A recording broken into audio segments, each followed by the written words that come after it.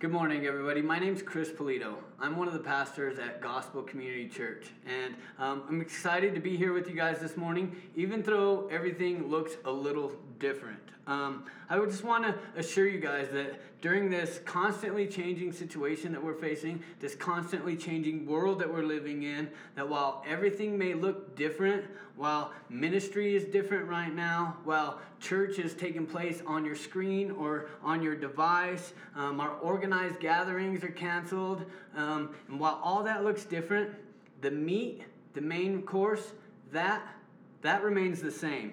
Those other things, those other changes and things we're looking at, those are just the side dishes, the garnishes, the spices. But like I said, the main course, the gospel of Jesus Christ, that will never change, and that will always remain the same. So I just want to encourage you guys that in this dark time, to be a light. Don't let this ever-changing world change you as a person.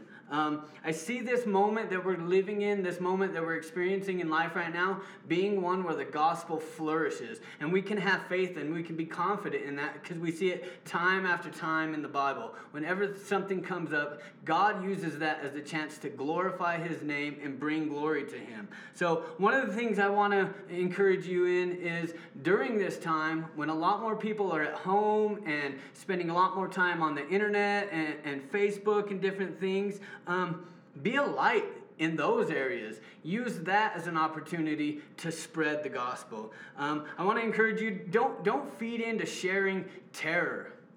Instead of terror, share your testimony. Don't feed into sharing horror. Instead of horror, share hope. And also, don't be one of the people that add to the panic, that add to the panic by spreading fear. Spread faith. And we'll all come through that better. We'll all come out better on the other side as we can do that together. Today, before we jump into today's message, would you join me for an opening prayer? Father God, we come to you, Lord, so humbled and so amazed by your might and by your power. That while the government, due to sickness and calamity and things that were going on in our world, things have shut down. Things have came to a halt. But you, in your power and your might, you provide us with ways that we can share the word still, ways that we can get together as believers and we can hear a message and we can do all of that to glorify your name. God, we thank you for the chance to be here this morning, whether people are in their homes or wherever they're at. That God, I just ask that they're gathered together as a family. And they're not just watching a message, but they put themselves in the mindset that they're at a worship gathering, worshiping the God Most High, the God of the Bible. God, we love you. Jesus, it's in your beautiful name I pray. Amen.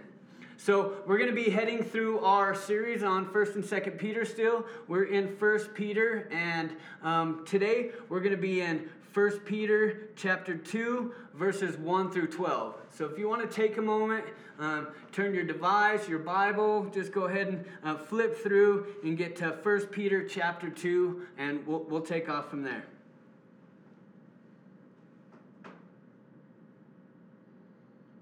So first, my hope this morning is that with today's message that we can take the Word of God and we can take this scary situation that we're in and this scary time that we're in and we can share hope and faith with each other through God's Word. Because let's face it, we're in a storm right now. We're in a storm like we have never seen and like we may never see again. But we can lean on God, we can lean on God's word, and we can make it out the other side. So starting in verse 1. So put away all malice and deceit and hypocrisy and envy and all slander. Like newborn infants, long for pure spiritual milk, that by it you may grow up into salvation. Indeed, if you have tasted that the Lord is good, as you come to him, a living stone rejected by men, but in the sight of God, chosen and precious, you yourselves are like living stones, being built up as a spiritual house, to be a holy priesthood, to offer spiritual sacrifices acceptable to God through Jesus Christ. For it stands in Scripture, behold, I am laying in Zion a stone, a cornerstone, chosen and precious, and whoever believes in him will not be put to shame. So the honor is for you who believe, but for those who do not believe, the stone that the builders rejected has become the cornerstone, and a stone of stumbling, and a rock of offense. They stumble because they disobey the word, as they were destined to do. But you are a chosen race, a royal priesthood, a holy nation, a people for his own passion, that you may proclaim the excellencies of him who called you out of darkness into his marvelous light. Once you were not a people, but now you are God's people. Once you had not received mercy, but now you have received mercy. Beloved, I urge you, as sojourners and exiles, to abstain from the passions of the flesh, which wage war on your soul, and keep your conduct among the Gentiles honorable, so that when they speak against you as evildoers, they may see that your deeds are good and glorify God on the day of visitation. That is God's word. So what we're going to do is, in today's message, we're going to kind of rewind, and we're going to take some of these passages and some of these verses, and we're going to group them up a little bit, and we're going to dissect them, unpack them, break them down, and see what we can take from God's word right here and kind of use it as a compass and a guide to help us through this time that we're going through now. So we're going to start by breaking down the first 3 verses. He starts off saying, "So put away all malice and deceit, hypocrisy and envy, and all slander. Like newborn infants, long for the pure spiritual milk, that by it you may grow into salvation, if indeed you have tasted that the Lord is good." So what he's saying here, right off the bat, is he's saying, lay aside all of these things. Lay them aside. And he's not saying this in the context of just take them and set them on the shelf for now. He's saying, like, cast these away like dirty, soiled, nasty garments that you will never pick up and never put on again in your life. Cast these away with indignation and never put them on anymore. But to be able to really, like, take these and understand these, they're not just words. These are not just characteristics. These are sins. These are sins that cause separation and bring pain between us and God. And for us to cast these off and be able to put these aside, we got to understand. We got to really understand what these things look like. So we're going to take these sins, these characteristics that he mentioned. We're just going to look at them a little bit so we can really reflect and see if, man, do I have any of that in my life? Do I have any of that, like, infiltrating and getting into my relationship with those around me and with God? So in verse 1, he says, the sins to be put off and thrown aside are malice.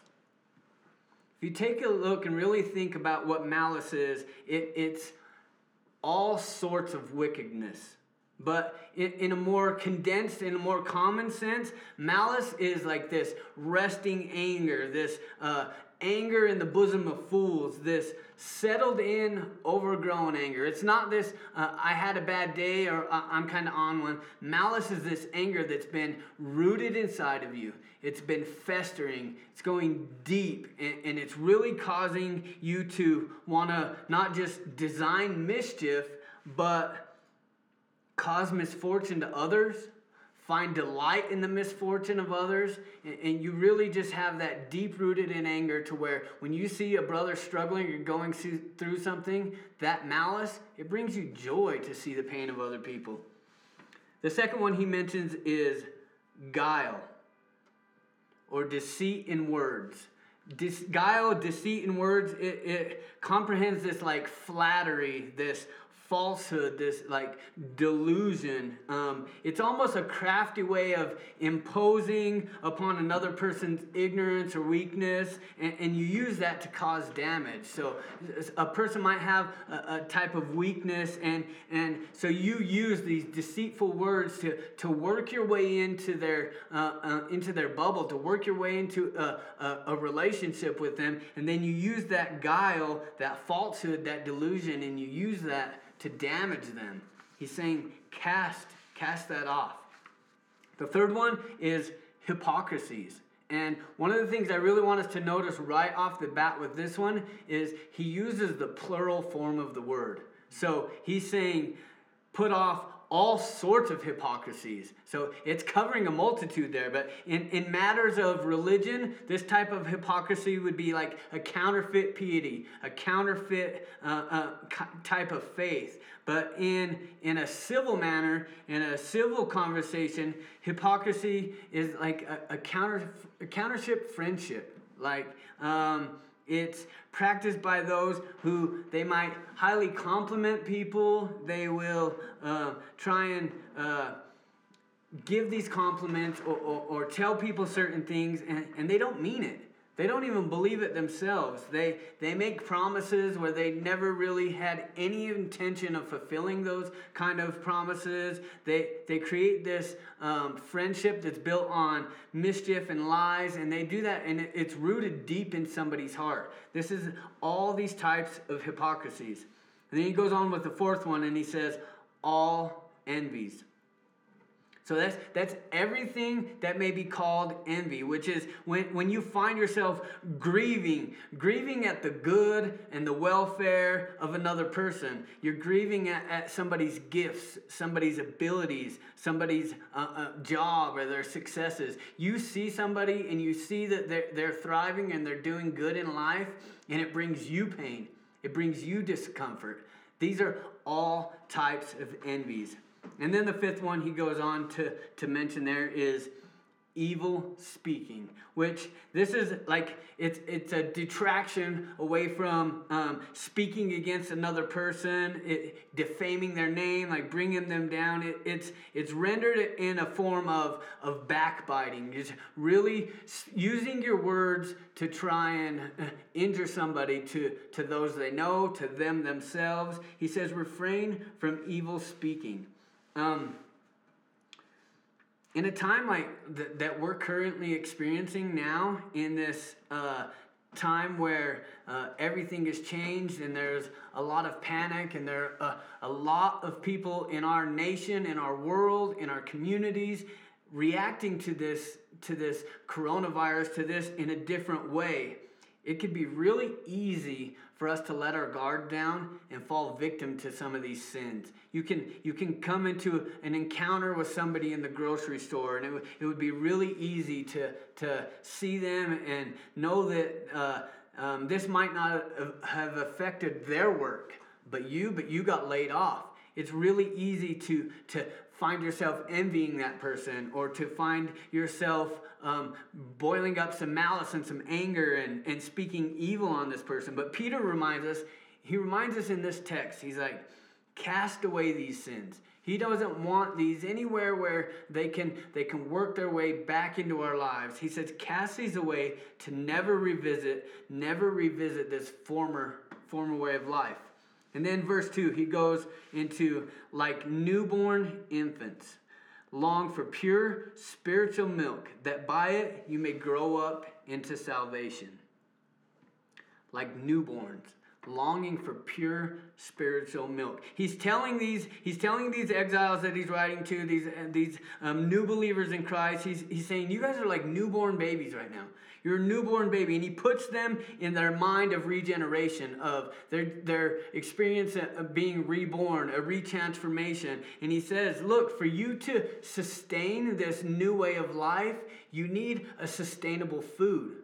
He's telling them to long for God's word like a newborn baby longs for milk. And if you think of that analogy that he uses, if you think of that picture that he's painting there, if you have children, you have experienced this, or if you've been around babies, you'll understand that you don't have to convince babies to like milk. They experience it one time, and from that one time, they create a hunger for it that's fervent, and they want it, and they go after it, and they cry when they don't have it, and they just get this frequent hunger for it, and it arises from their instinct, from the depths of their body, as this sense of hunger. And this is what he's telling these guys right here is, like, you guys need God's word, this sustainable food, this spiritual milk. Hunger for it like babies do. And then he goes on in 3 and he says, and if indeed you have tasted that the Lord is good. So what he's doing in this part, he's adding an argument from their own experience. And some other translations, some other wording say, if so be, or since that, or for as much as you have tasted that the Lord is gracious. He's not expressing a doubt right here, but he's affirming that these Christians have tasted the goodness of God, and that he's arguing with them in this. You have tasted that God is good.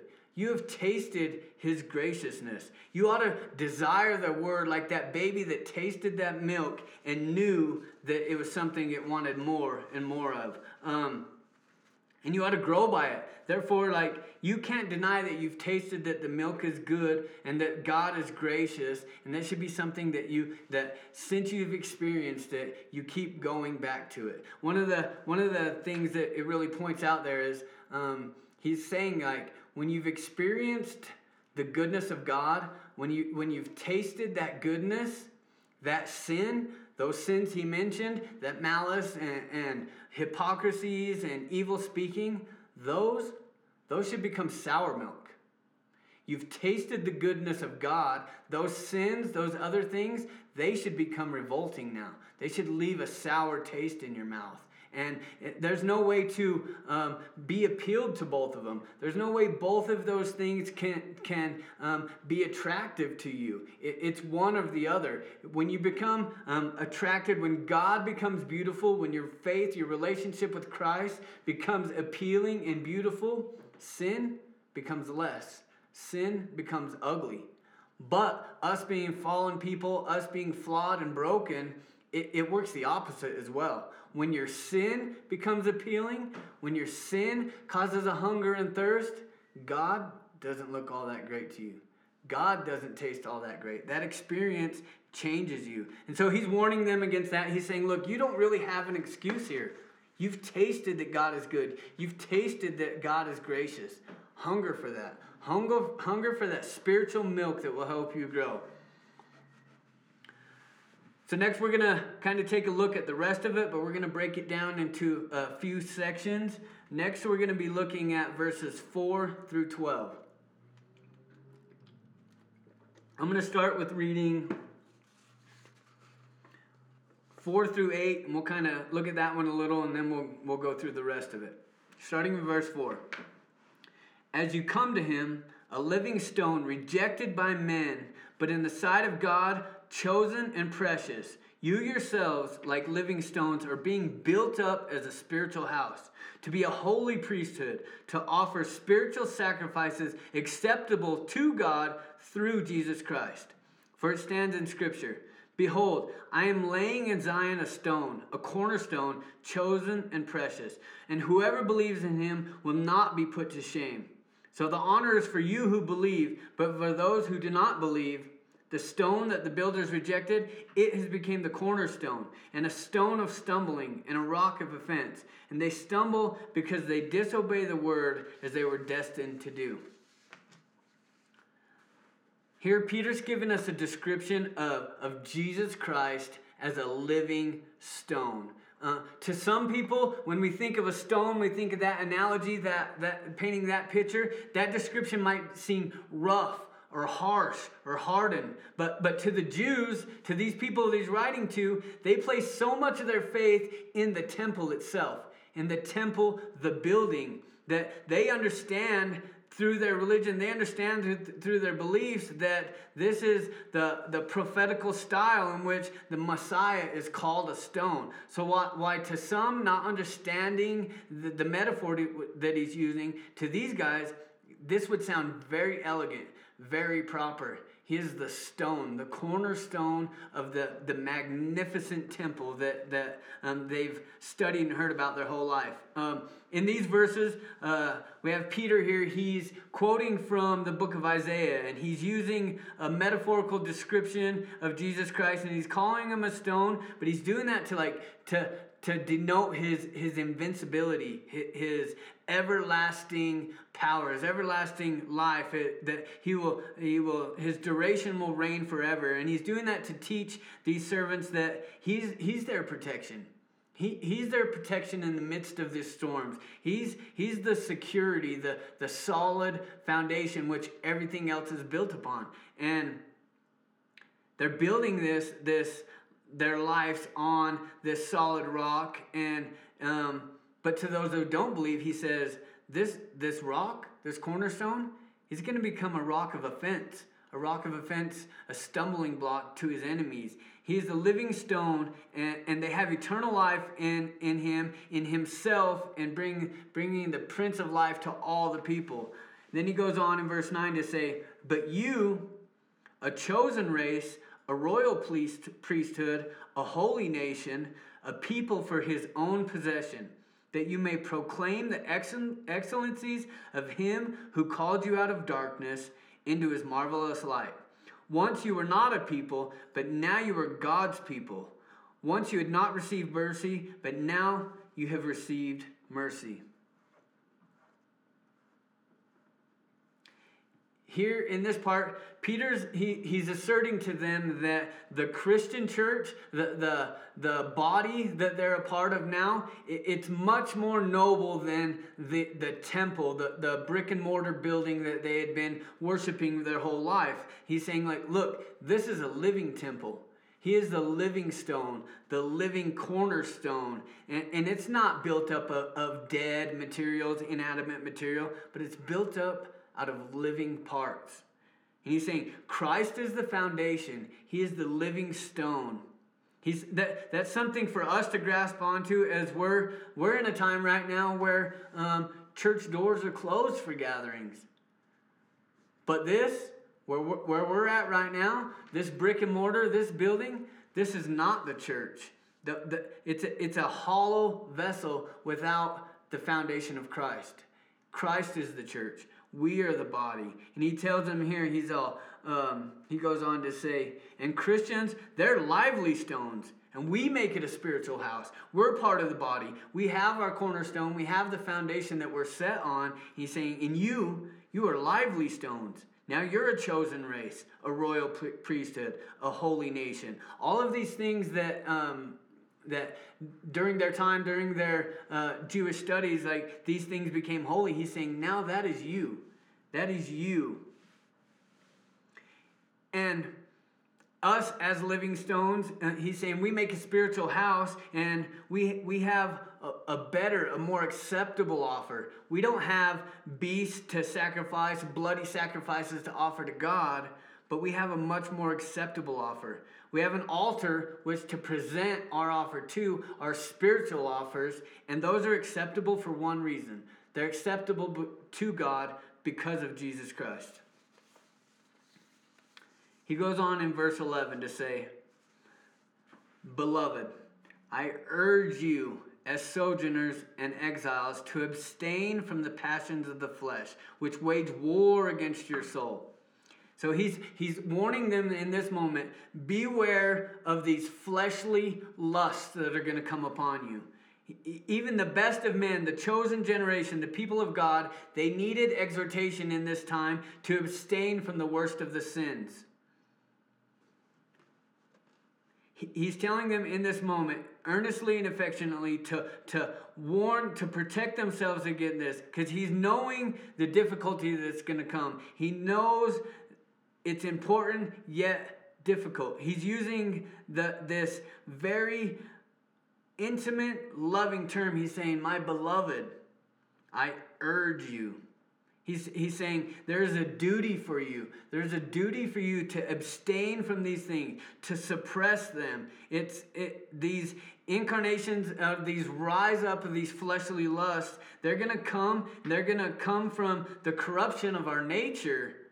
But other than that, they depend on some kind of exercise from our body. They well up from our nature, but it's us that feed into them. It's our body, some gratifying sensual appetite for the flesh that feeds into these things. And he's warning them because knows what'll come of it if they're given way to their flesh. They're scattered and they're out of their own areas. And then he goes on in verse 12 to say, keep your conduct among the Gentiles honorable, so that when they speak against you as evildoers, they may see your good deeds and glorify God on the day of visitation. So he further exhorts them here. He further exhorts them to adorn their profession by an honest conversation. He's saying, those around you, holding honest conversation with those around you, that let your conduct among the Gentiles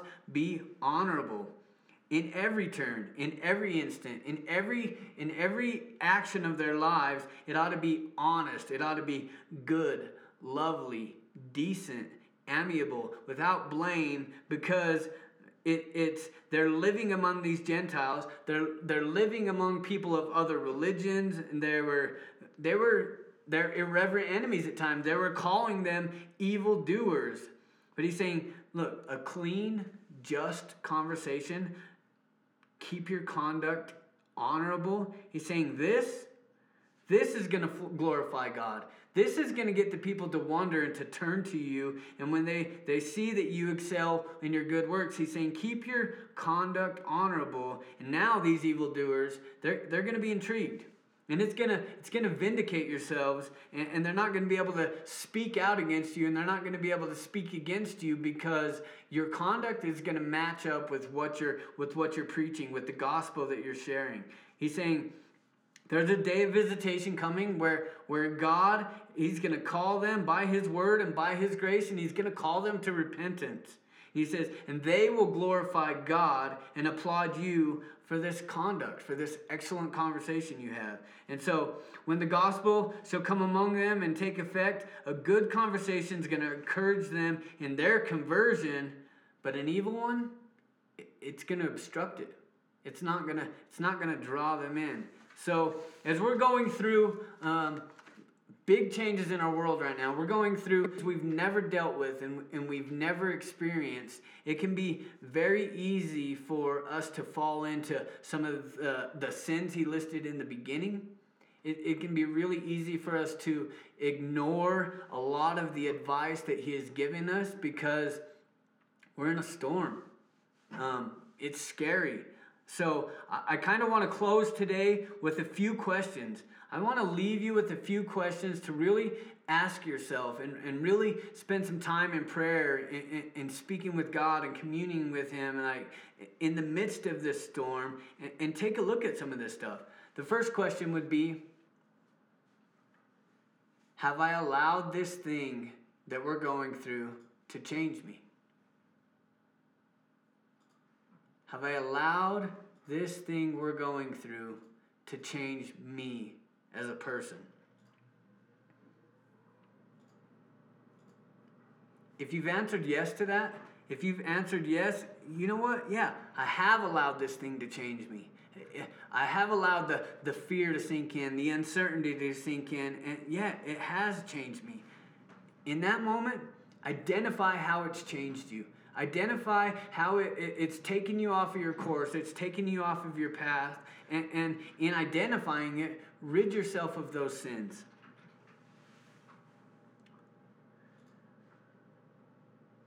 Question number 2. So we're in this storm. It's getting rough. The water's rising. The wind is beginning to rage. Everything seems unstable. Like it could all come crumbling down at any time. Ask yourself this. In the midst of this storm, is what's going on in my life and in this world, is it going to push me off of my foundation? Is it going to push me off of my cornerstone? And if you answered yes to this, you got to ask yourself a tough question at that point. You have to ask yourself, well, if this storm, if these circumstances were able to push me off of my foundation, was my foundation really built on Christ? Or was it built on the world that seems to be crumbling around us? And I'm pretty sure that if you feel you're being swept off your foundation, you're going to know the answer to that question. And third, we're in a time where people need love. That love will get us through this thing. Love will keep us moving forward. So number 3, ask yourself, is my conduct remaining honorable? Is my conduct remaining honorable? In this time of uncertainty, in the scary time, in these things that we're going through, it is the way that I'm conducting myself representing Christ.